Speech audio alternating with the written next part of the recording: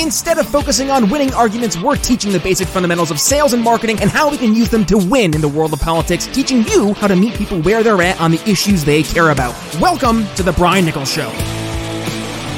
What are the kind of basic principles of marketing that you think are relevant to this discussion? Yeah, for sure. So a little bit about me. I'm pretty much your tried and true traditional story of libertarian who found his way through either Ron Paul, Rand Paul, or some variation of someone that is underneath that greater umbrella from the greater Tea Party movement. I remember 2008 watching Ron Paul go after Rudy Giuliani during the GOP debates, and I'm like, that sounds different. And that kind of planted that seed originally of thinking that maybe there's something beyond this greater GOP world. So, throughout my, next 10 years or so of going through and exploring politics, I find myself in this weird libertarian, conservatarian, greater liberty movement. And I found myself over the past 3 years of doing the Brian Nichols Show, as I've discussed all these, happenings and news and events and stuff, and in greater liberty politics with, the movers and shakers of the movement, over the past, I would say 6 months or so, I've really found myself getting cozy in the niche that I find myself for my day job, which you alluded to, and that's in sales and marketing, and trying to reach your average person and instill some value. Because I think at the end of the day, one of the bigger problems that we've had as a greater movement has been, well, we really have great ideas, but we can't communicate them to an average person to leave them feeling like, oh, these people have more to talk about than just bumper sticker slogans, which unfortunately has become, it's synonymous with a lot of libertarian or conservatarian politics. And we need to get beyond that and be able to talk about the real issues to people where it matters most. So you ask, what's the fundamental, basics of marketing, sales 101?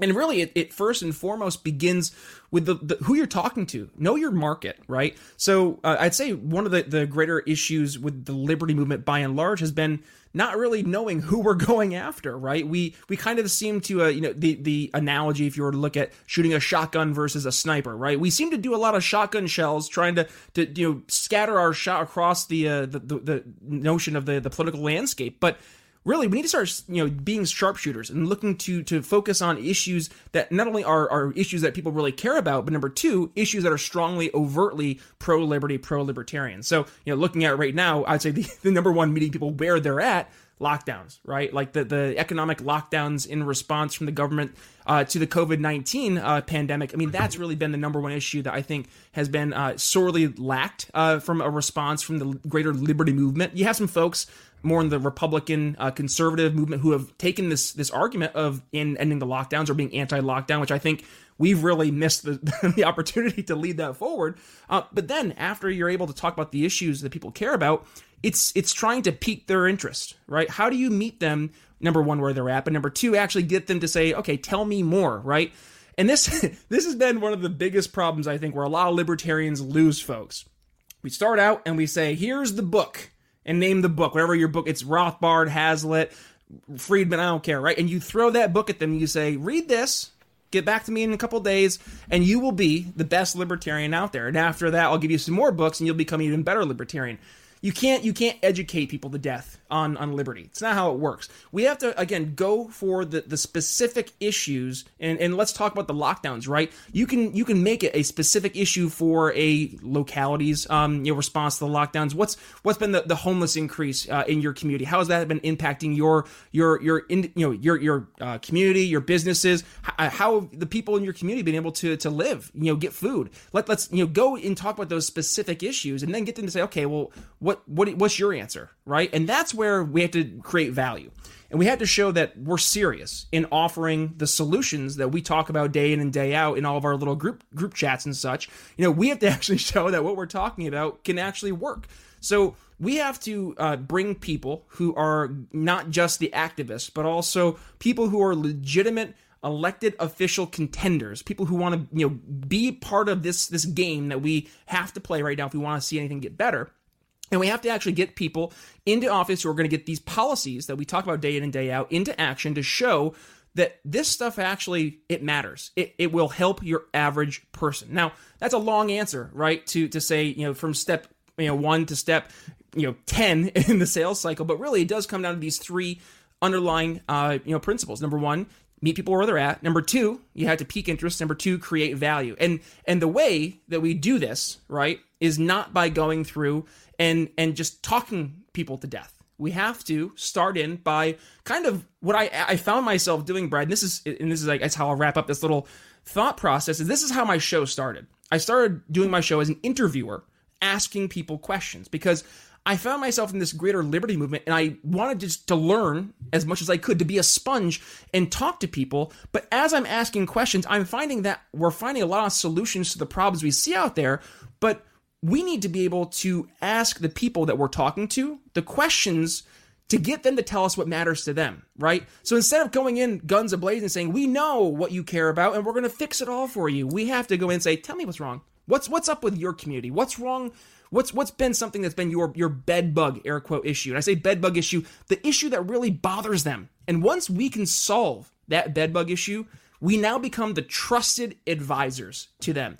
And that's the underlying principle of everything, whether it's politics, sales, is trust. We have to build trust. Right now, we don't really have much of a track record to look back at and say, here's this foundation bedrock of trust that we've established.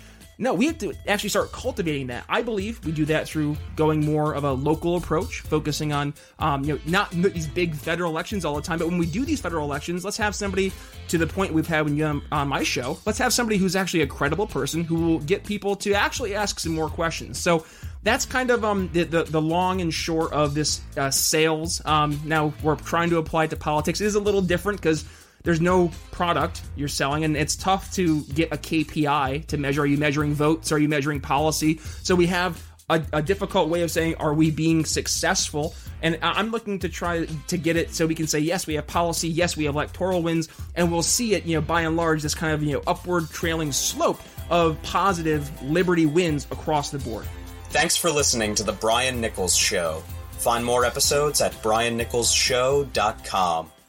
Enjoying the audio version of the show? Then you'll love our YouTube channel. Be sure to head over there and subscribe. And if you're new to The Brian Nichols Show, be sure to head to your favorite podcast catcher and click download all unplayed episodes so you don't miss one of our nearly 500 episodes that will be sure to leave you educated, enlightened, and informed. If you got value from today's episode, can you do me a favor and head to briannicholsshow.com/support and leave us a $5 donation? And by the way, have you given the show a 5-star review yet? If not, head to Apple Podcasts and tell folks why you listen to the program, and don't forget to tell your friends to subscribe too. Follow me on social media at @BNicholsLiberty. And again, if you'd be so kind, please consider making a donation to The Brian Nichols Show at briannicholsshow.com/support. The Brian Nichols Show is supported by viewers like you. Thank you to our patrons, Daryl Schmitz, Michael Lima, Mitchell Mankiewicz, Hody Johns, Craig DaCosta, and the We Are Libertarians Network.